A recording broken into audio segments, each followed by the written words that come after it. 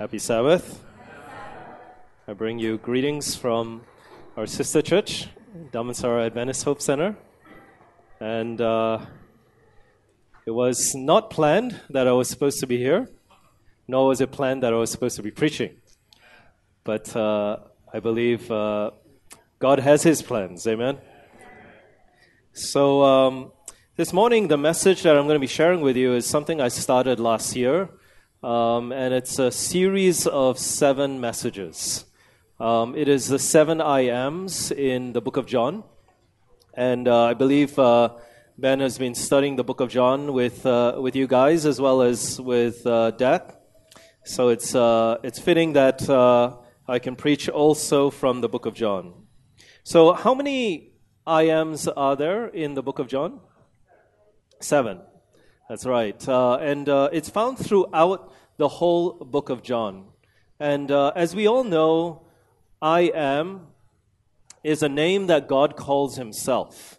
And so when we hear the word I am from Jesus, there is a divine significance. There is a description about who God is and who He wants us to know Him as. And so the Apostle John writes about Jesus from the perspective of His divinity. And so as he talks about the divinity of Christ, he mentions these 7 I Ams across the book of John, and there is much for us to learn. Now, last year I preached on the first I Am before we split, and I was going to talk about the second I Am in the book of John, but I realized that a lot of you were not there, and so I decided to start from the first I Am, which is found in John chapter 6. So for some of you, hopefully not too many of you, it is a repetition, but as always, I believe repetition deepens impression. So we're going to be looking at the book of John, chapter 6, and our key text is found in John, chapter 6 and verse 35. But before we begin, I'd like to ask you to bow your heads again as we seek the Lord in prayer. Let's pray. Father in heaven, you have promised us that where 2 or more are gathered in your name, you will be in the midst of us. Father, as we seek you through your word this morning, we ask for your Holy Spirit to be with us. Once again, Father, we ask that your Spirit would be speaking to us. We ask that the words of life that we read will cut through our hard hearts, and that it will give us a personal message from your throne of grace, and that all of us may walk away having known that our Lord and Savior, our God in heaven, has spoken directly to us. So soften our hearts, help us to put aside the cares of this life, and help us to hear your voice this morning. For this we pray in Jesus' name, amen. John chapter 6 and verse 35. John chapter 6 and verse 35, and Jesus said unto them, I am the bread of life. He that cometh to me shall never hunger, and he that believeth on me shall never thirst. The first I am of the book of John is I am the bread of life. And as already mentioned, there are 7 I Ams throughout the book of John. But this morning we'll be looking at the bread of life. Now, if you look at the word bread, if you look it up in the book of John, you will find that it is almost exclusively in the book, in chapter 6. So if you look up the word bread throughout the book of John, you will find that it is pretty much almost, except for one instance, mentioned in the book of, in chapter 6. And so we can conclude that the bread of life, or the theme of chapter 6, is really about the bread of life. And so this morning as we study this topic, I am the bread of life, we're going to spend our time in John chapter 6 mostly. And we're going to look at the three stories that are mentioned in John chapter 6 and its relevance to this topic, I am the bread of life. So we're going to look at these three stories and we're going to ask ourselves the question, what does it mean when Jesus says, I am the bread of life, in the context of the three stories that we're going to read? But firstly, before we go through any of the stories, what does Jesus mean when he says, I am the bread of life? Well, if we go to verse 53, and let's turn there, John chapter 6, and verse 53 to 58, what does Jesus want us to learn in relation to him as the bread of life? John chapter 6, verse 53, it says, Verily, verily, I say unto you, except ye eat of the flesh of the Son of Man, and drink his blood, ye have no life in you. Whoso eateth my flesh and drinketh my blood hath eternal life, and I will raise him up at the last day. For my flesh is meat indeed, and my blood is drink indeed. He that eateth my flesh and drinketh my blood dwelleth in me, and I in him. As the living Father has sent me, and I live by the Father, so he that eateth me, even he shall live by me. Verse 58, This is that bread which came down from heaven, not as your fathers did eat manna, and are dead. He that eateth of this bread shall live forever. So the first thing that I'd like us to remember about Jesus being the bread of life is that we need to eat him. We need to eat this bread of life. There is something special about eating this bread of life over everything else that will give us life. Amen? So we need to learn to eat this bread of life. I think many of us already know this, and so this is nothing new. Now, in the beginning of the book of John, in John chapter 1, verse 14, it tells us, The Word was made flesh and dwelt among us, and we beheld his glory, the glory as of the only begotten of the Father, full of grace and truth. So how do we eat this bread? How do we consume Jesus, the bread of life, in our lives? We need to do what? According to John chapter 1, verse 14. It says, The Word was made flesh and dwelt among us. How do we consume his flesh? Well, the next part of it tells us, and we beheld his glory, the glory as of the only begotten of the Father. So how do we eat of his flesh? How do we consume him? We need to behold his glory. And where is his glory? How do we behold his glory?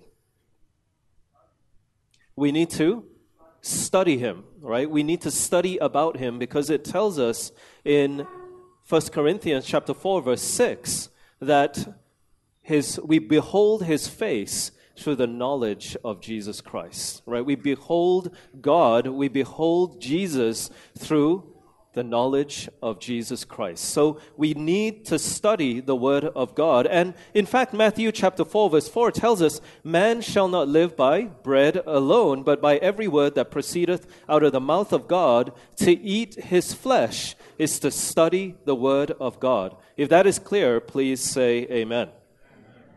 So let us come back to John chapter 6. So we've set the foundation for John chapter 6 to know Jesus as the bread of life. When Jesus says, I am the bread of life, what Jesus is saying is, you must eat me. And by saying you must eat me, he is saying, you must behold my glory. By beholding my glory, you must study the Word of God. So let's go to our first story, John chapter 6 and verse 5. John chapter 6 and verse 5, it says, When Jesus then lifted up his eyes and saw a great company come unto him, he saith unto Philip, Whence shall we buy bread that these may eat? Lesson that we can learn here. Many times Jesus asks us, Whence shall we buy bread that these may eat? As he looks upon the church, as he looks upon our friends, as he looks upon family within our lives, he is continuously asking each one of us the question, whence shall we buy bread that these may eat? And many times we react like Philip, verse 6. And this he said to prove him, for he knew himself what he would do. Verse 7, Philip answered him, 200 pennyworth of bread is not sufficient for them, that every one of them may take a little.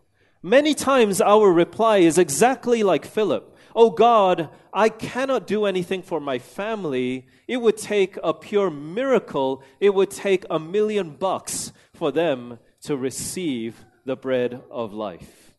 Oh God, I will not be able to reach my friends. It would take many, many miracles for me to reach my friends. Or, God, I will not be able to reach my university because they do not allow me to share Christ. It would take a pure miracle for me to be able to share the bread of life. Or in our workplace, God says, when shall we buy bread that these may eat, your colleagues at work? And we say, God, it would take a pure miracle for me to reach my friends at work. Many times, our lack of faith is exactly like Philip in our response. It would take too much money, it would take too much miracles for me to be able to feed this many people. But Jesus continues. Jesus knows what he's going to do. I just want to give a simple analogy, and it's something that I bring up with the Bible workers all the time. Many times we have closed sundown worship at my place. And I love to throw it out to any one of the Bible workers who are sitting there. You do sundown worship this evening. And they start to panic, they start to sweat. And at that very moment, they give a similar answer, no, I'm not ready. I have nothing to share. And it's exactly like Philip here, right? Because God puts us in situations. God did not tell Philip, Jesus did not tell Philip, hey, Philip, next week I'm going to be feeding the 5,000 and I'm going to ask you how I'm going to feed them. Start planning. He didn't say to Philip, next month, or I give you 6 months, and I'm going to get to a point in the next 6 months where I'm going to gather 5,000, and I'm going to ask you the question, Philip, how do I feed them? God doesn't like to work that way. God likes to throw you in situations at the very last minute, and He's going to say, how are you going to deal with it? He's going to put you somewhere one day with 5,000, and He's going to ask you that question, how are you going to feed the 5,000? Just like my brother 3 days ago or 2 days ago asked me, will you preach at church? Those are the types of situations that God wants to put us in. He doesn't like you to prepare 6 months for a message or a sermon, because He doesn't need you to do that, as we will see in this story. And this is very important for us to understand, because if Jesus is the bread of life, then we should be ready at any moment to feed 5,000. Amen? And so what principle can we learn from that? Let's keep reading. Let's come down to verse 8. It says, one of His disciples, Andrew, Simon Peter's brother, saith unto him, there is a lad here which has 5 barley loaves and 2 small fishes. But what are they among so many? Andrew finds a boy with 1 meal. The 1 meal was just enough for himself. This is the punchline of the story. I want you to get it. This small lad that Jesus found to feed the 5,000 only had enough for himself that day. The lad didn't wake up in the morning and come with a whole bag or truckload full of food for 5,000. He wasn't expecting to feed 5,000. Is that clear? Jesus used somebody who did not expect to feed 5,000. He just had enough food for himself. So here's the lesson. Jesus wants us to just have enough for ourselves. When Jesus says, I am the bread of life, what he's saying is, just have enough of me for yourself. Because if you just have enough of me for yourself, you will have enough for 5,000. Amen? If you just bring enough of Jesus Christ for yourself each day, he will use that one meal and multiply it to feed 5,000. That's the object of this lesson. I am the bread of life. You see, when we can't feed 5,000, it's because we never fed ourselves. Because if you really fed yourself every day, you would have enough to feed 5,000 because it's not you. You just need to feed yourself. And when you can feed yourself enough, you can feed yourself in worship. You can feed others in worship. You can feed others when you're called upon to do sundown worship. You can feed others when you're called upon to do care group study. You can feed others when you're called to witness to your family, to your friends at work, because you fed yourself in the morning. If we have truly studied the Word of God that day, we should be instant in season and out of season with the Word. An evidence of your growth in the Word is not whether you can follow the teacher's guide for the Next Life series. It's not whether you can follow the teacher's guide for Sabbath school. It's not whether you can quote somebody else's study.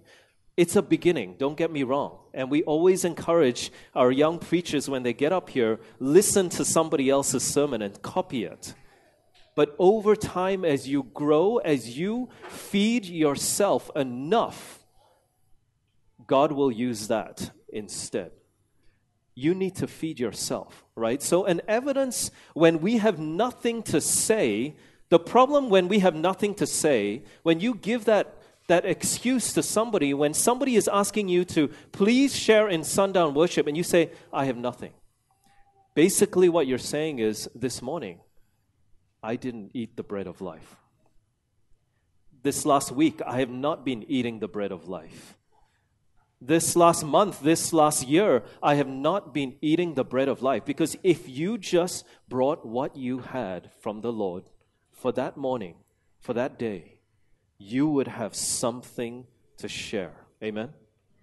And so please think carefully the next time when somebody asks you to share, whether in Sabbath school, care group, or whether to preach up here, think carefully. Do not doubt Jesus Christ when he says, I am the bread of life. Do not doubt your morning devotions and your evening devotions. Be instant in season and out of season. Amen? And so look what Jesus was able to do with that bread. He multiplied the same thing many times to feed 5,000. When we have truly digested the Word of God, God can use it to bless thousands. God can use it wherever you go. That's why your morning and evening devotion is so important. All he needs is that morning and evening devotion, and he can multiply that to bless thousands upon thousands of people. Don't study the Word of God, and as soon as you walk, if you're colporteuring, don't study the Word of God, and as soon as you walk out the door, you forget it, right? When you walk out the door for work, for study, and you forget the Word of God. When you study the Word of God, expect that morning devotion, that evening devotion may be used to bless thousands. If you knew that when you walked out the door this morning, you might be standing in front of 5,000 people, what would you do? I think you would study your morning devotion a little different, right? If you knew that when you walked out the door that morning for work or for study, going to school, that somehow, at some moment, God is going to put you in front of the lecture theater and you would need to preach to thousands, how would you have studied your morning devotion? Would you have studied it a little bit differently? Would you have just skimmed through it? Or would you have wrestled with God to learn something that would bless thousands? This is the way that we need to approach our morning devotion. So that's the first lesson that I think we need to learn from the story of feeding the 5,000 about the bread of life. The second lesson I think we need to learn is found in verse 11.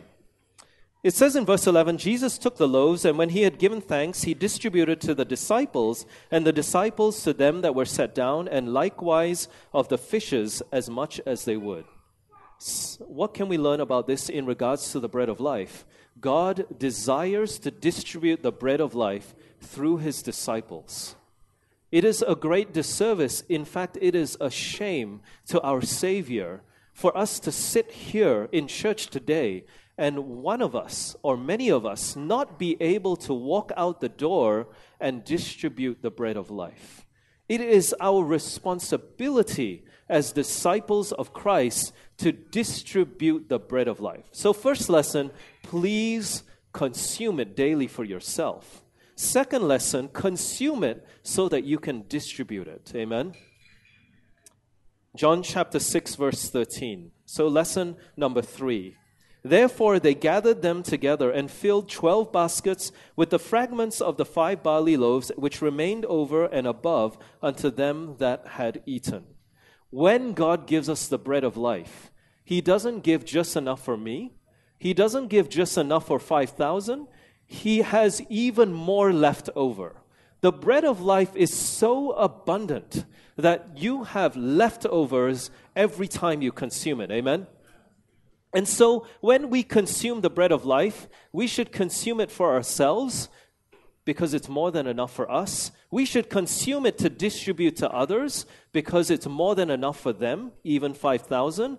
But we should expect that there is an abundance left over to give to even more people. And I'm sure people were taking it home after that, and they were giving takeaway as well after the feeding of the 5,000.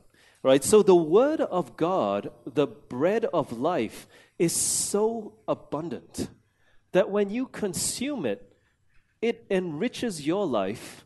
You should expect it to enrich the life of the 5,000 that God puts in front of you, and you should expect that it can enrich even more after that. There is leftovers from the Word of God. Amen?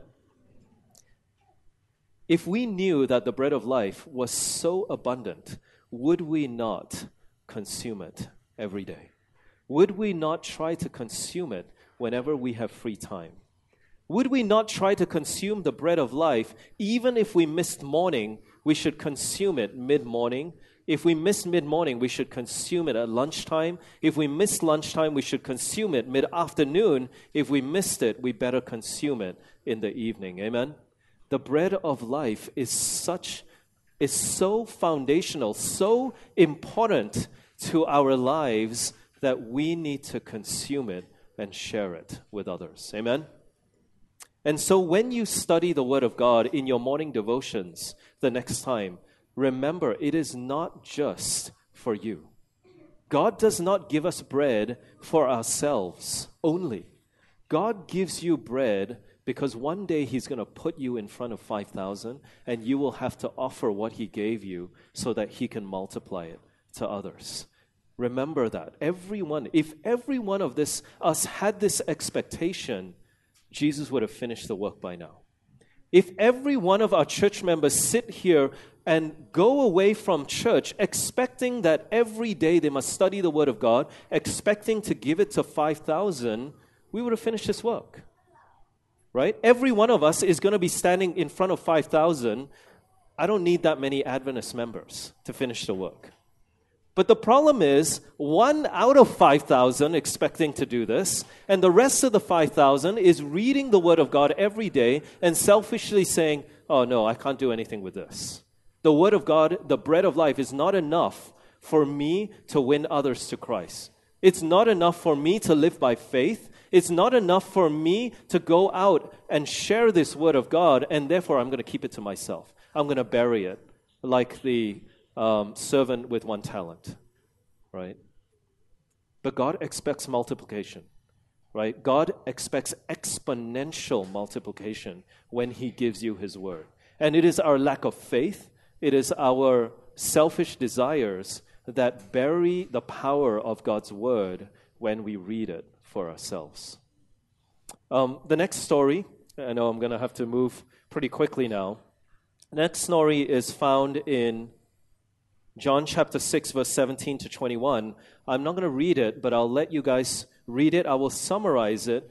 The next story that happens right after the feeding of the 5,000 is that Jesus disappears to the mountain to pray, and the disciples get into a boat and go through the Sea of Galilee. And as they're crossing the Sea of Galilee, a storm comes.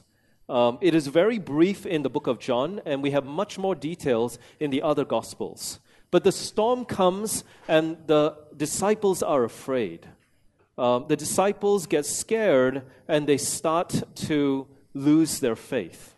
And it's very interesting that in Mark chapter 6, verse 52, describing this event, Mark chapter 6, verse 52 tells us that because they considered not the miracle of the loaves, for their heart was hardened, therefore they lacked faith. So Desire of Ages tells us that because they did not understand the true meaning of the feeding of the 5,000 and the breaking of the bread, therefore, when they got into the boat and the storm came, they had no faith. So what does that mean for us in terms of the bread of life? When we do not consume the bread of life and do not understand it, when we do not believe it and we do not share it, and then we do not have even more left over to share with other people, when the storms of life come, as we get into the boat, we will have no faith. Why do we not have faith when the storms come? Why do we not have faith when God has blessed deck and overflowing and we had to set up sack and we were still worried about the money and the resources that we would have? When we set up the third church, which we will do by God's grace, and plant another church, will we again have a lack of faith and say, I don't know, we're pretty stretched with 2 churches. I don't know if God is going to give us enough bread. I don't know if God has given us enough bread, enough resources to go and plant the third church. Every time we come to some momentous occasion, we lack faith. Why?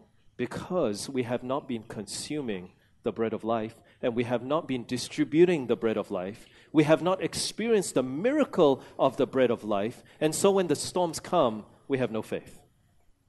And we go, why God? Why God? Why did you put me in this situation? And we start to blame God, right? If you had done this, we would not be in this situation. If you were doing this, I would not have experienced this. If you were truly my God, I would not have experienced this tragedy. Or these people would not have left church, or that person would not have done this, or I would not have experienced this. Why do we ask these questions in the storm of life? It is because we never experienced the bread of life in the first place, right? That is the only reason why we can throw these accusations out at God and the church in our time of storm. It is because we have not been consuming the bread of life, and we have this shallow, superficial form of godliness, denying the power therein. And so in the time of storm, we blame God. We panic. We have lack of faith. We have no vision. We're not sure whether God will give us the resources because we have not experienced the power of the bread of life, right? If we want to have power in our lives, it starts with morning and evening devotion. But it doesn't stop there. It continues as we distribute the bread to others. Have you noticed that a lot of the praises and prayer requests come in church during divine service through the Bible workers? Do you know why that is? It's because they're distributing the bread. When you distribute bread, you see multiplication, you see power, you see miracles, right? When you put yourself on the front line and you distribute that bread, you preach the word, you teach it, you share it, you do Bible work, you will see miracles. When you don't see miracles in your life, it's because you've been reading the bread, but you've been studying that bread, but it has no meaning in your life because you haven't been sharing it. You haven't been taking the risk to share the word of God, and therefore you have no miracles in your life. Then when the storms hit, this superficial form of godliness with no power then starts to wonder, where is God in this situation? Why isn't He in the storm with me? And we don't realize that we could tap into that power had we been tapping on it all along.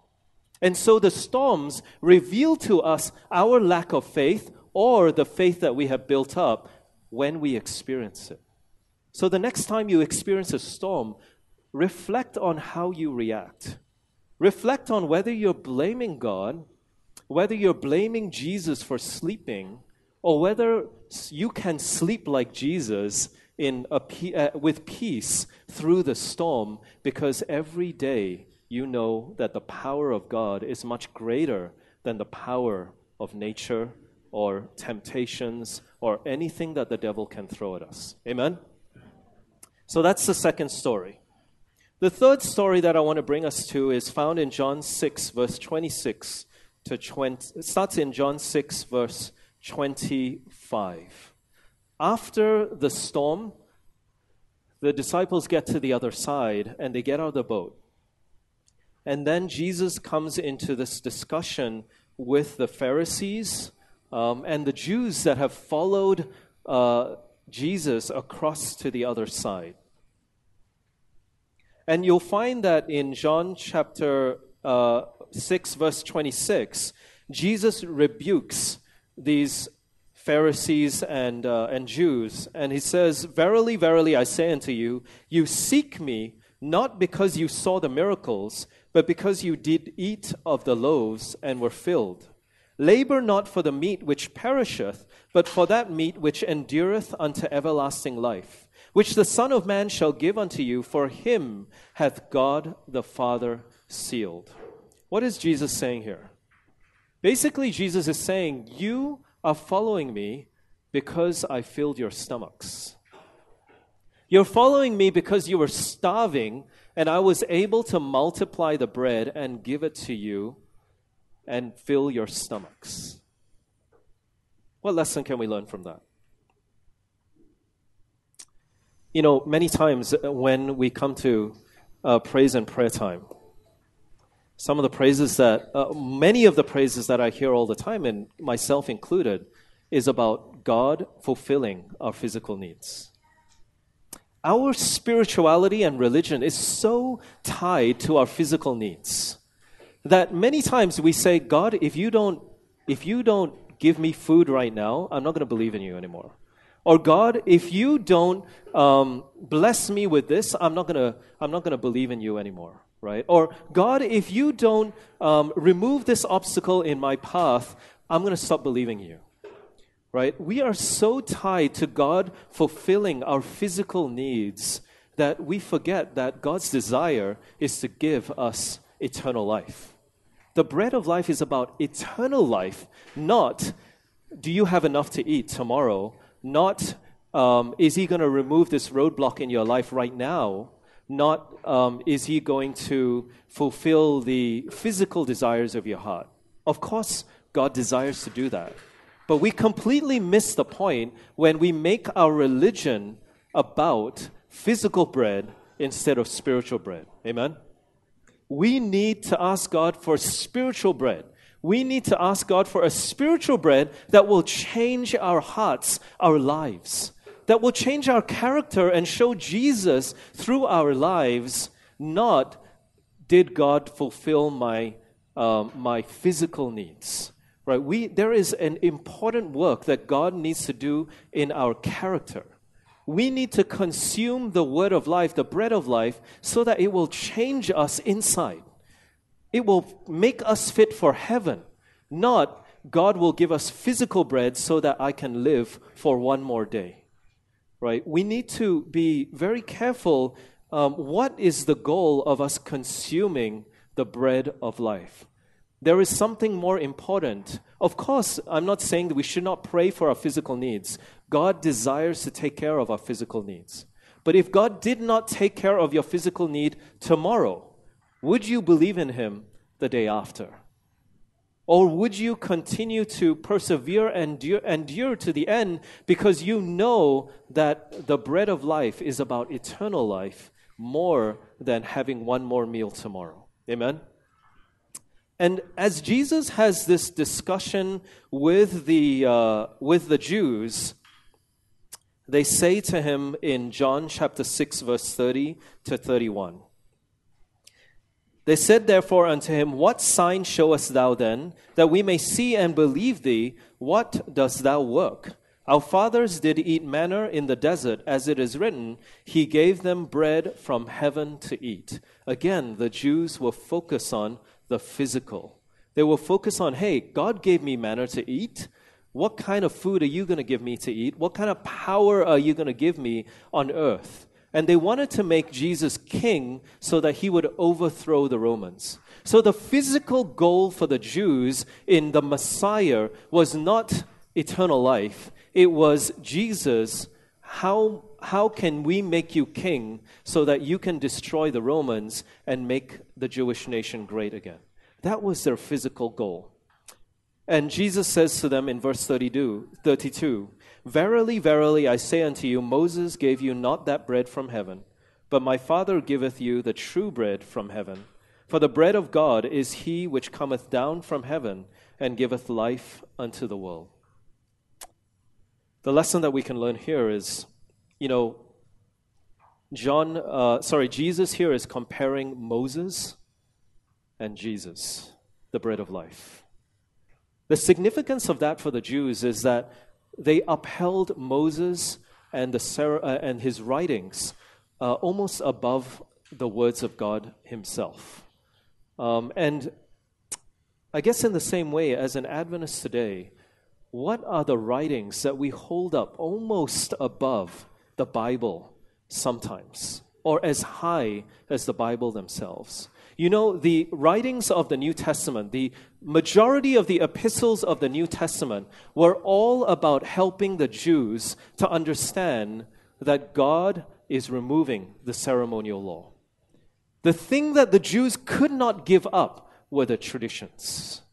They could not accept that God's word is enough and you did no longer need ceremonial law, nor did you need circumcision.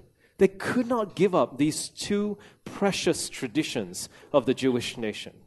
What are the traditions that we have in the Adventist church today that do not allow us to fully accept the word as it is? That sometimes stand in the way of us having the Bible and the Bible alone. It amazes me that sometimes I hear pastors quote the church manual as if the church manual was written by God himself. Sometimes I hear, church members quote the Sabbath school lesson as if the Sabbath school lesson was written by God himself. The only guide that God has given to us is the Bible and the Bible alone. Amen? And so when we read the church manual, don't get me wrong, it is important. It has its place, but it is below the Bible. And it was written by men. And some men who wrote those may have made a mistake. The Bible makes no mistakes. So if I see a body of writing that was not written by God, that does not gel with the Word of God, who do I believe? What should I believe? The Bible. Seventh-day Adventists are a people of the Word, not a people of the Adventist church manual. We are a people of the Bible, right? We are a people that says the Bible and the Bible alone. Amen? The spirit of prophecy, the Bible, is to be our guide. Nothing supersedes that, right? And so we need to make sure. And it's not only just the church manual or the Sabbath school lesson, but sometimes we even want to quote Gandhi or the Pope or Billy Graham or what's that guy who wrote The Purpose-Driven Life? Rick Warren, right? We love to quote all these supposed religiously superior people as if they had written inspiration, right? As Adventists and young people, please listen to me. Do not allow Rick Warren to guide your life. Do not allow his writings to supersede the Bible, right? Don't even quote it. If you have to quote anything, please quote the Word of God and the Spirit of prophecy. Amen? The bread of life is sufficient. It is abundant. It is overflowing. It is more than we will ever need to walk on the right path. We do not need anybody else to tell us how to live this life. The Bible is sufficient. So the bread of life supersedes tradition, supersedes any supposed superior religious leader in this world. Follow the Bible and the Bible alone. Right? If you have nothing else to read, if you have only a little time to read something, let it be the Bible. If you find that you're reading Facebook more than the Bible, you better stop Facebook. If you find that you're reading news more than the Bible, you better stop your news. If you find that you love to read Rick Warren more than the Bible, God forbid, you better stop Rick Warren, right? The Bible and the spirit of prophecy should take up 75% of your life, if at least, right? You should, if you only have a little time left after study, after work, or whatever, it should be the Bible and the spirit of prophecy that consumes your life. Amen? This is the bread of life in Jesus Christ. But look what happens. It was so important that Jesus help us to know that He is the bread of life. He says it 3 times in His discussions with the Pharisees. He says, I am the bread of life, I am the bread of life, I am the bread of life. You'll be able to read it in the following verses after that. But look what happens when He validates this in verse 66. Verse 66. So after Jesus says, I am the bread of life, 3 times to these stubborn Jews, at the end of it, in verse 66, from that time, many of His disciples went back and walked no more with Him.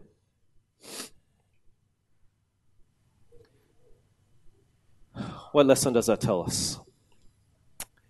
You know, when a church stresses the Bible, the Bible, the Bible, people get upset. When we don't want to study anything else but the Bible, you get criticized. Why aren't you adding other supplementary material? Why are you only studying the Bible? Why are you studying the spirit of prophecy? The church with its traditions today, the Adventist church today, we have so many traditions and we've grown up with so many supplementary material that when we stick to the Bible alone, disciples will leave. When the leadership has a single-minded focus that they're going to study the Bible and the Bible alone, people are going to get offended. They're going to say, you study too much Bible. Why do you want to study Bible in the afternoons? Why do you want to study Bible in Sabbath school? Why do you want to do verse-by-verse study? People will get offended. But I believe that John spent a whole chapter in John chapter 6 emphasizing the importance of I am the bread of life so that we would uphold that importance in our lives. That we would learn to have that bread of life every day, just one meal for ourselves, so that we could then distribute it to others. So that we can go through the storm because we've had that bread of life.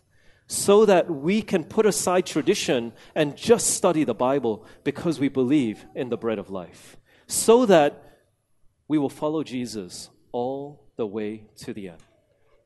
And when we go through the storm, when we go through the time of trouble, we will have the bread of life imprinted in our minds, sealed in our hearts, so that we may be ready to finish this work. So that the Holy Spirit can take us to thousands and thousands, to prime ministers, to kings of the earth, to present this precious bread of life. Brothers and sisters, let us study this bread of life. Let us make it our sole purpose in life. I always remember Pastor Randy Skeet's words. He always tells me when I speak to him, David, I always pray that if God needed somebody to share the Word of God, in the time of trouble when there's no more Bibles, He will preserve my life to that point. And that is why I memorize the Bible. So that I can be that guy that God can count on at that very end of time when there's nobody else. and he needs to send somebody, and there's no more Bibles, even your phone is gone, I'll be the guy that will be ready to preach the Word of God because I memorized it. How many of us can be like that? How many of us are truly ready to share the Word of God in the last days? How many of us have imprinted it in our minds, are memorizing it daily, understand the context, and are ready to preach and teach His Word? Let us be that group. Now, in closing, I want to show you three more texts. Verse 70 to 71 of chapter 6. It says, let's start from verse 67. Then said Jesus unto the 12, Will ye also go away? Verse 68. Then Simon Peter answered him, Lord, to whom shall we go? Thou hast the words of eternal life. How many of us would be able to say that like Peter? Verse 69. And we believe and are sure that thou art the Christ, the Son of the living God. Verse 70. Jesus answered them, Have not I chosen you 12, and one of you is a devil? Verse 71, He spake of Judas Iscariot, the son of Simon, for he it was that should betray him, being one of the 12. There's one more time in the book of John where bread is mentioned. Let me bring you there. John chapter 13 and verse 18. John chapter 13 and verse 18.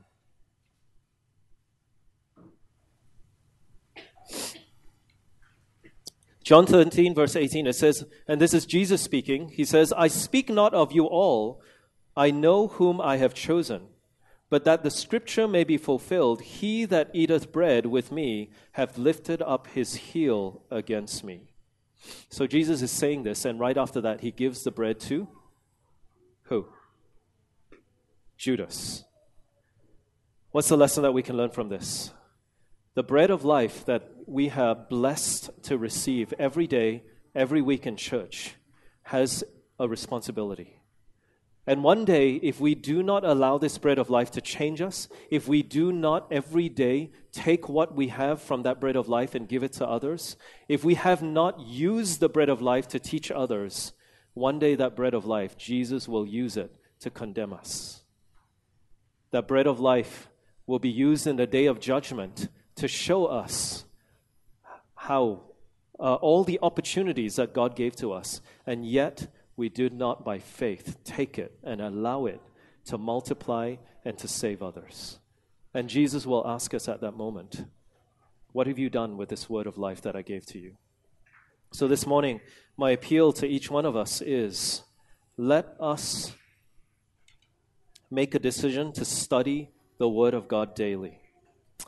Let us make that decision to take that one little bread that God has given to us and believe that God will multiply that to bless others. But if we have not even studied it this morning and will not study it this evening, we have nothing to give to anybody else. I am the bread of life, Jesus says. If you consume me, it will overflow into every part of your life. It will overflow into your family's lives, your friends' lives. It will overflow into strangers' lives that I will bring to you. It will overflow until you are saved. Amen? Let us make that decision to study the Word of God. And if we did, I believe that God will fill SAC, that we will be overflowing by the end of this year, because each one of us have been receiving that meal that God can multiply into thousands. Amen. Let us stand as we sing our closing song, Give Me the Bible.